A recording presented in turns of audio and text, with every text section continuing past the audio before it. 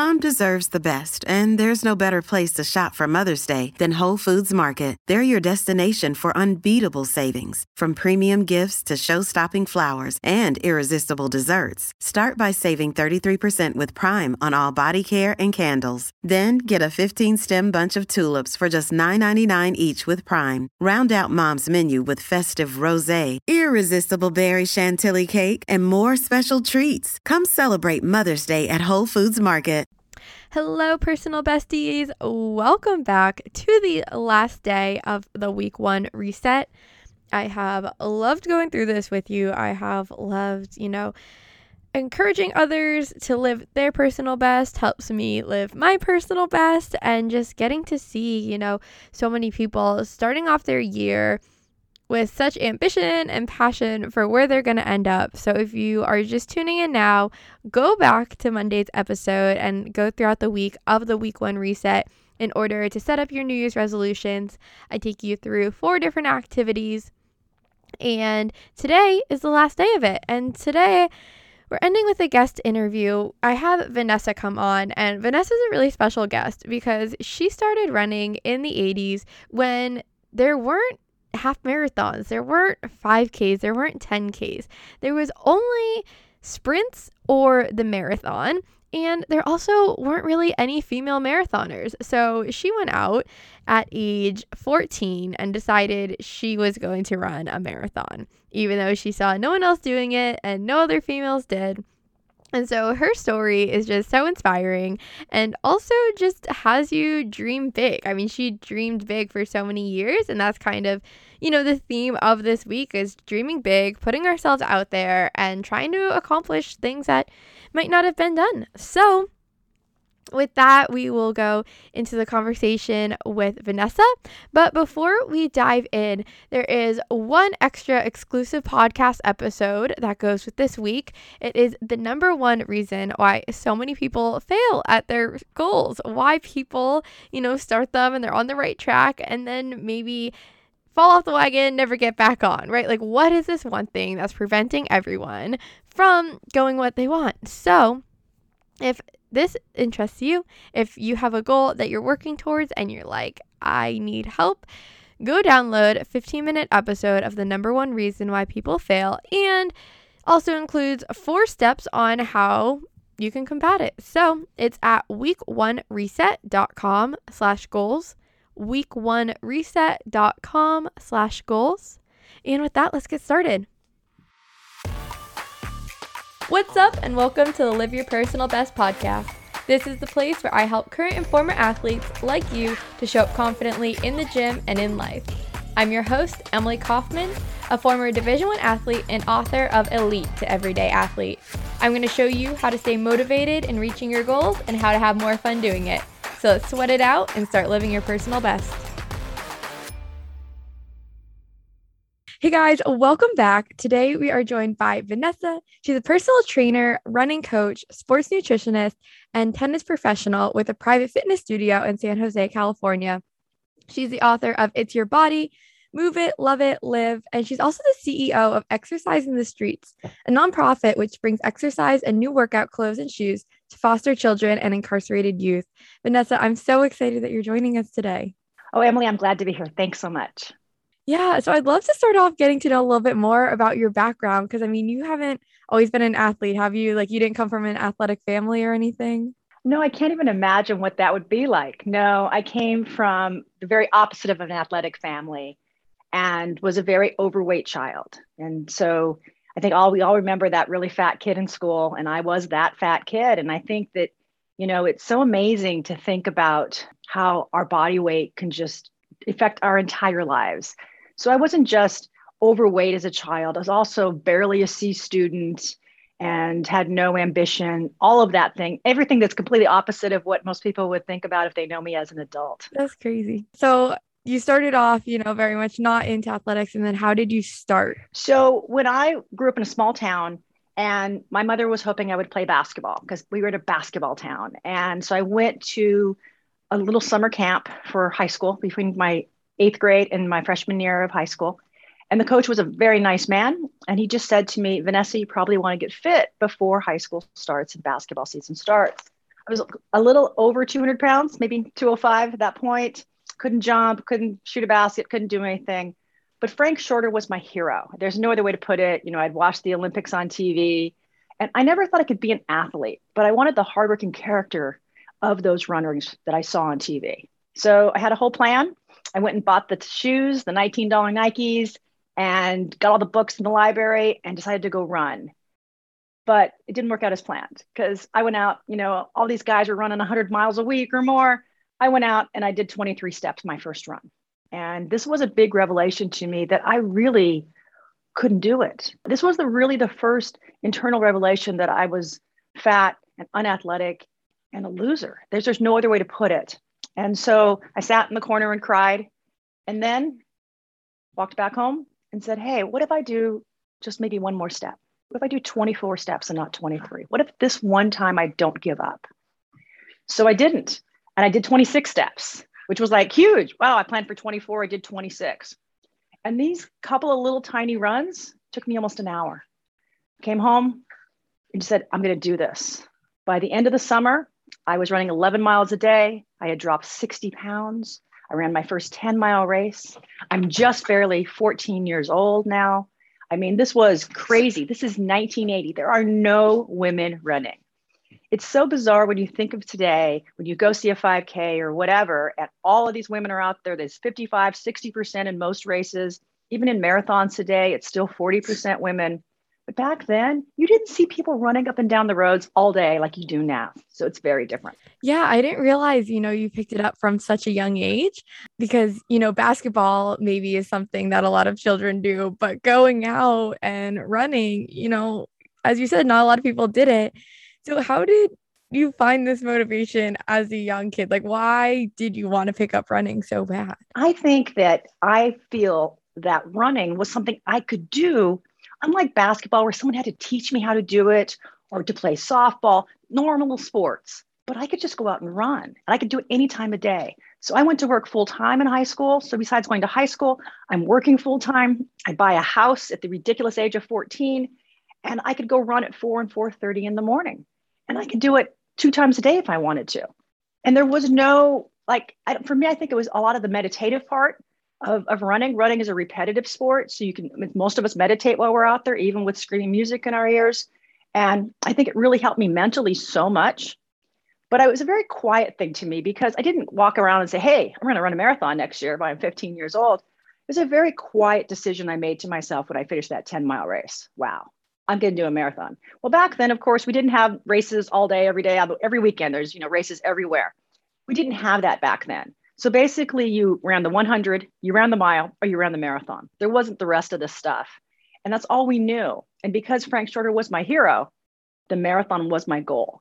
There was something about that torture of watching people run 26.2 miles. So that was my goal. I set that goal for a year out, and of course, did it as a 15-year-old. Wow, that's incredible. Like thinking about how young you were and where you had started from, going, and you're doing it on your own too. You're like, I'm just going to pick up these books, learn about running on my own. I feel like we just never hear about that happening now. Well, and I think you have to realize in 1980, women didn't run. They told us our uteruses would fall out if we ran. I mean, everything that we would screw up, we'd screw up our bone structure. And we always, until today, we still have mostly male coaches, right? So no one knew how to have us run. That's why we all got injured over and over again. No one talked about form, stretching, the rest of it. It just wasn't known. So this is a very different era now. Back then, we just went out and literally ran. So there was, I've never heard of a running coach back then. We barely had track coaches at high school that knew anything, right? So this was very different. And I just ran. So I got injured a lot because that's what we did. We didn't know better. We didn't know how to eat, which is so funny about, when people have cramps and stuff now, and I laugh and I go, well, let's work on your diet, or we work on stuff. And I can't even imagine having someone to talk to say, hey, I've got this problem. What shoes fit me? I mean, everything is so different now to keep people out of injury and get them running happy instead of just running, beating up your body like we did back then. Yeah, definitely. And so you went on and you didn't just train for a marathon and run a marathon, but you've actually won marathons now. So you had a great career. You loved running. Like, can you talk to us through like your competitions? Like, what did it look like once you started competing at the age of 15? So at the age of 15, I went to my first marathon and I saw maybe 3 other women. There were thousands of men. I was freaked out. I was 15 years old. I didn't know anything. Gun goes off and I run and I hallucinate while I run. And, I win the 1800 division and like, it was amazing. And then I ran a few months later, a hometown marathon in 1982 in May and actually won that one. And it was really great because it was near my hometown. And I think this was a whole different thing. Now I knew what I needed to do. I knew I needed to, drink water on the way and whatever else you needed to do. Very, very different time frame when you have that first couple down in your belt and you know what to expect. So then I got seriously injured. I tore my Achilles tendon. I had been a cross country runner in high school, of course, and tore it before I went to college.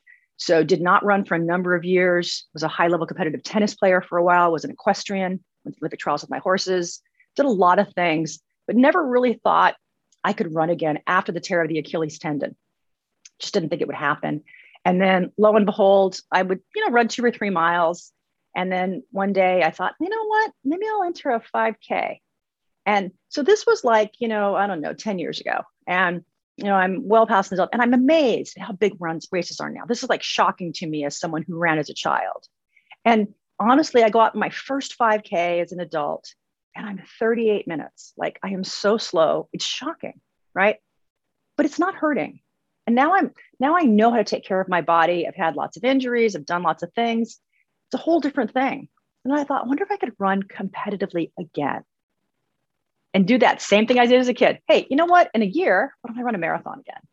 And so that's kind of where it all went and where it goes today. The interesting thing about me at 55 today is I can race almost every weekend. If you look at my social media, you see I raced 5Ks, half marathons, really competitive in my age group, usually first, second, or third in my age group, almost every other weekend, know how to do the different distances and know how not to get injured. So I can run a marathon on a Sunday and still see 9 personal training clients on a Monday. And they don't even know I'm not limping. Nothing looks weird. Might have lost a couple pounds, but I mean, knowing how to take care of yourself, especially as we age, is incredible now. Yeah, that's awesome. And so, now that you're able to, as you said, run on Sunday and then see clients throughout the week, is this because you're doing more recovery, physical therapy? Like what changed for you that now you see all this endurance? Actually, I take really great care of myself. I do it with food. I don't drink a lot of alcohol. I'd love to. I just can't. I know if I have 2 glasses of wine, the next day, my heart rate is at 10 beats a minute when I run. This is really important stuff. 10 beats a minute up on my heart rate is going to wear me out on that run. So I can't do it. You can only drink once or twice a week if I'm not going to, not feel bad when I run. I make sure of the proper training. I'm not pushing myself out. If I'm going to race a 5K on the weekend on the track, I make sure that I've done speed work, right? I'm not just going out blindly. I stretch with my clients all day long, which is a big deal. I'm a big believer in flexibility is what has kept me out of injury in the last 5 years that before I didn't do. I'm more flexible now as a 55-year-old than I was as a 14-year-old for sure. Yeah, I love that. It just goes to show, like if you work on it, it will improve. It's not, you had to have done it years ago. Like there's always room for improvement where you're at. And I'd love to talk about too, you said that you picked up all these sports after you had your Achilles injury. You even like went to the Olympic trials for a different sport. How did you see like what you learned about yourself from running, maybe like transfer into those other areas of your life? Well, I think it's super interesting because this came up the other day with a friend. We were talking about javelin throwing, which I also throw the javelin. And so I'm a big believer in learning new things all the time. I'd grown up with horses and grew up in a horse area. But as a kid, of course, didn't have any money. As I got older and had money, I wanted to do it right. I always wanted to be a Grand Prix jumper. So I got to be a Grand Prix jumper, had some amazing horses to get me to the Olympic trials. I had never played tennis as a child. It was a rich person's sport. I was a very poor child. As an adult, I learned to play high-level tennis. I was nationally ranked for 10 different years. I mean, I learned if you get the right instructor and you put the right effort in, you can do anything. At the age of 50, I decided that I wanted to do something really different. And for my birthday, I literally went out and hired an NCAA Division I winning javelin thrower to teach me how to throw the javelin because I wanted to learn to throw the javelin. So I think that, when you can do something, running gives you that feeling I can do anything, right? And if I can, change careers, I can learn a new sport, I can do whatever. And I think that's what running has done in my life, like nothing else. Showed me that I can do things. Yeah. No, and I love that you're still finding that too, like you're able to come back to running, but you're like, that's still not enough. I still know that I can do more out there. Well, I think it's really, we are evolving, and I'm really open to change, which I think is really interesting. When someone says it's too difficult, I don't know how to do that. Well, who knows how to do anything when you start, right? And I'm never embarrassed. There's nothing that I can do. I'll fall down, whatever it may be. It's okay with me if I can learn. For me, learning is everything. Yeah, I love that. And so I wanted to talk now about your book because, you've been running for your life now. You've been doing marathons. So what led you now to want to write the book as your next thing? So I've been working as a personal trainer for 10 years. And I think what most people think of as a personal trainer is very different than the reality. So I have a private fitness studio in San Jose, Train with V. And it's not like I've got bodybuilding guys. I have a couple of them, but that's not the majority of the people that come in. People come in, everybody, with pain. Nobody walks in my door saying, hey, I'm super fit and I just want to stay this way. I just don't have that person. Maybe they exist somewhere. So I wanted people to know what the reality was of personal training, the different kinds of people that come to see me and what it's like. And I brought many people to run their first half marathon, run their first 5K, lose over 100 pounds, get out of wheelchairs, walk successfully. You don't understand how often people at the age of 70 can no longer move. They literally can get out of a chair comfortably or walk. I take great joy in showing them that we can get your body to feel better so that you can function in daily life better. So that's what the book is really about. It's about my story, but it's also about the story of my clients and how they actually get ahead in life by fixing their bodies. That's so cool. Yeah, because I think, if you've never been to a personal trainer before, maybe you are at the beginning of the journey. It's like, well, is that even for me? Or like, what could I benefit from? And so I don't know if you deal with this at all, but do you ever run into clients who maybe they don't know what their goal is, right? They just know that they want to be more in shape, but they don't know how to even approach it. Yes. And so the reason that people usually come to me especially is that it's fully private. Everyone has seen somebody, whether it be yourself or somebody else, walk into that big commercial gym, look at all the machines and go, I don't know what to do here. This is kind of weird, right? Or feel embarrassed. There's no embarrassment. Everything's private. There's nobody else there. And I can instruct you how to do things properly, whether it be walking or running or throwing a football or whatever it may be that you want to do. And I'm very big at figuring out what you want to do in life. You have grandkids you want to play with, you want to be able to golf with your husband, whatever it may be. Let's figure out how to get you doing the things you want to do in life. And so this is where I take people to. I'm great at talking to people and to get them to say what they really want. People hide their true desires a lot.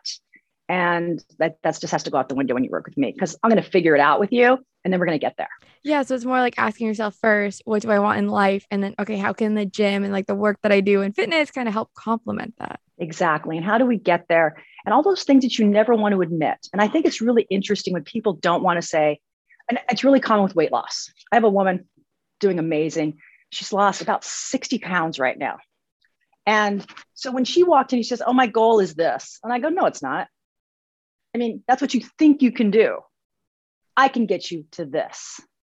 And she goes, you're so sure of it. And I go, I help people lose this kind of weight all the time. And as we hit her goal, she's like, this is crazy. I never thought I could be this. Then I go, and what else? And she goes, and feel this good. Like, I really didn't think so. Because we start to accept that we're not that great. And I don't think we have to. Now, we're not all going to go to the Olympics and whatever, right? But we can all be the best we can be and feel proud of what the work we do. That's what I want with my clients. Yeah. So you're kind of saying, they come in almost like thinking too small for their goals. They're like, oh, like, I think I can get there. And you're like, actually, no, like I can help you to go up to like go even further than that. Exactly. That's exactly what happens all the time. And then we figure out what works in your life. I've had guys that I've taken to their first half marathon. That's a lot of work, right? If you're running 30, 35 miles a week is what I do on my half marathon people. That's a lot of time away from the family. But maybe you want to run, but you can't do that kind of time. Well, what about if we get you to a super fast 5K so you're winning your age group in the 5K, right? That can be very exciting also. So I took a guy that's got a couple of kids and we did that instead. And boy, is he thrilled. Now the time-wise works, and he knows he's super competitive. He's running faster at 56 than he has his entire life. He's running 8:15 a mile. I mean, he's like, what is this, right? Never thought he could do anything like that before. Yeah, that's awesome. So with these clients that you have, do you ever see people falling back maybe into their old habits, into their old patterns? And what kind of recommendations do you have there? So it's really difficult. We all go backwards, every one of us. And there are some things that are really, really difficult to break habits. Alcohol's huge. I don't care if you drink for whatever reason, realize that's a lot of calories. So that's a big deal, and it changes your body chemistry for the next day. So we got to figure out how we can fit that into your lifestyle. If you eat out a lot, if you don't cook, it's a problem, right? So we have to figure out how to figure out a balance. I never take everybody's joy out of life.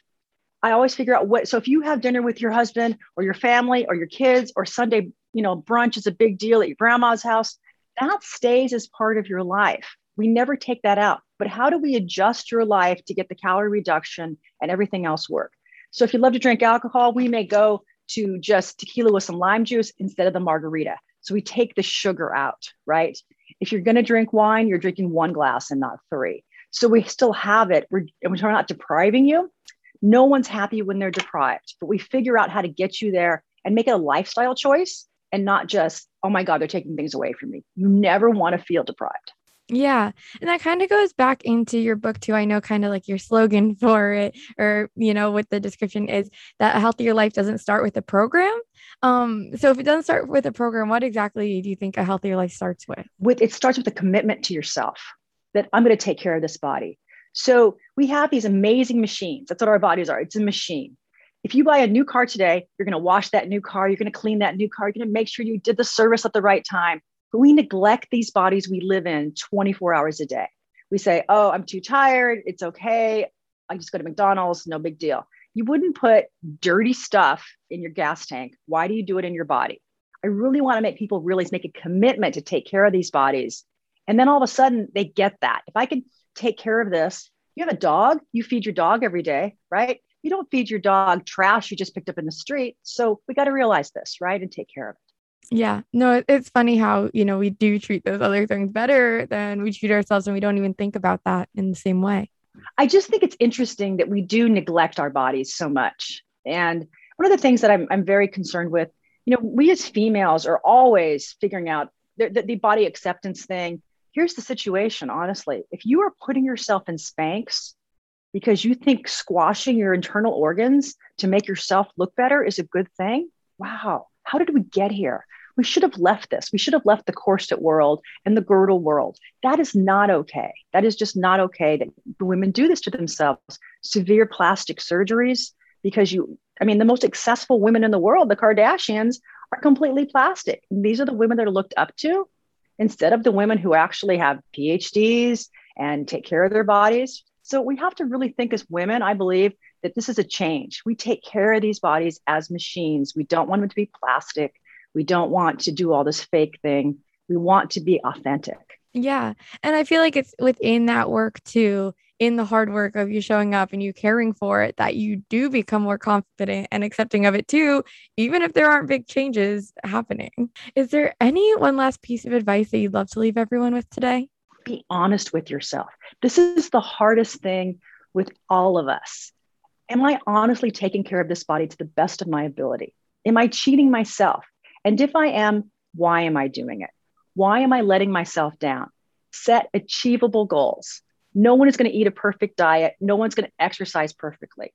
But if I can say, I'm going to do 5 days a week, 20 minutes, make it a priority. That's less than 1% of your day. You could do that, right? Make 20 minutes. We spend more than 20 minutes doing our hair, right? So we can take it for exercise. Make that commitment to yourself. Oh yeah, I've definitely spent 20 minutes on a lot of other things that are so less important. But thank you so much for joining us today for this conversation. Where can everyone find you, follow you, all of that? Fitness-23.com will lead you to everything, my social media, my websites, all that kind of stuff. Train with V_fitness23 on Instagram. You can see all the bizarre pictures, all that kind of stuff, but everything will lead you off fitness-23.com to all of my stuff. You can get autographed books from me there. and anything else you want. And you can follow the videos on YouTube, and we'll have a whole app coming out to work out with and all that kind of fun stuff. Awesome. I'll include that below. Thank you for joining us. This podcast is a part of the C-Suite Radio Network. For more top business podcasts, visit c-suiteradio.com.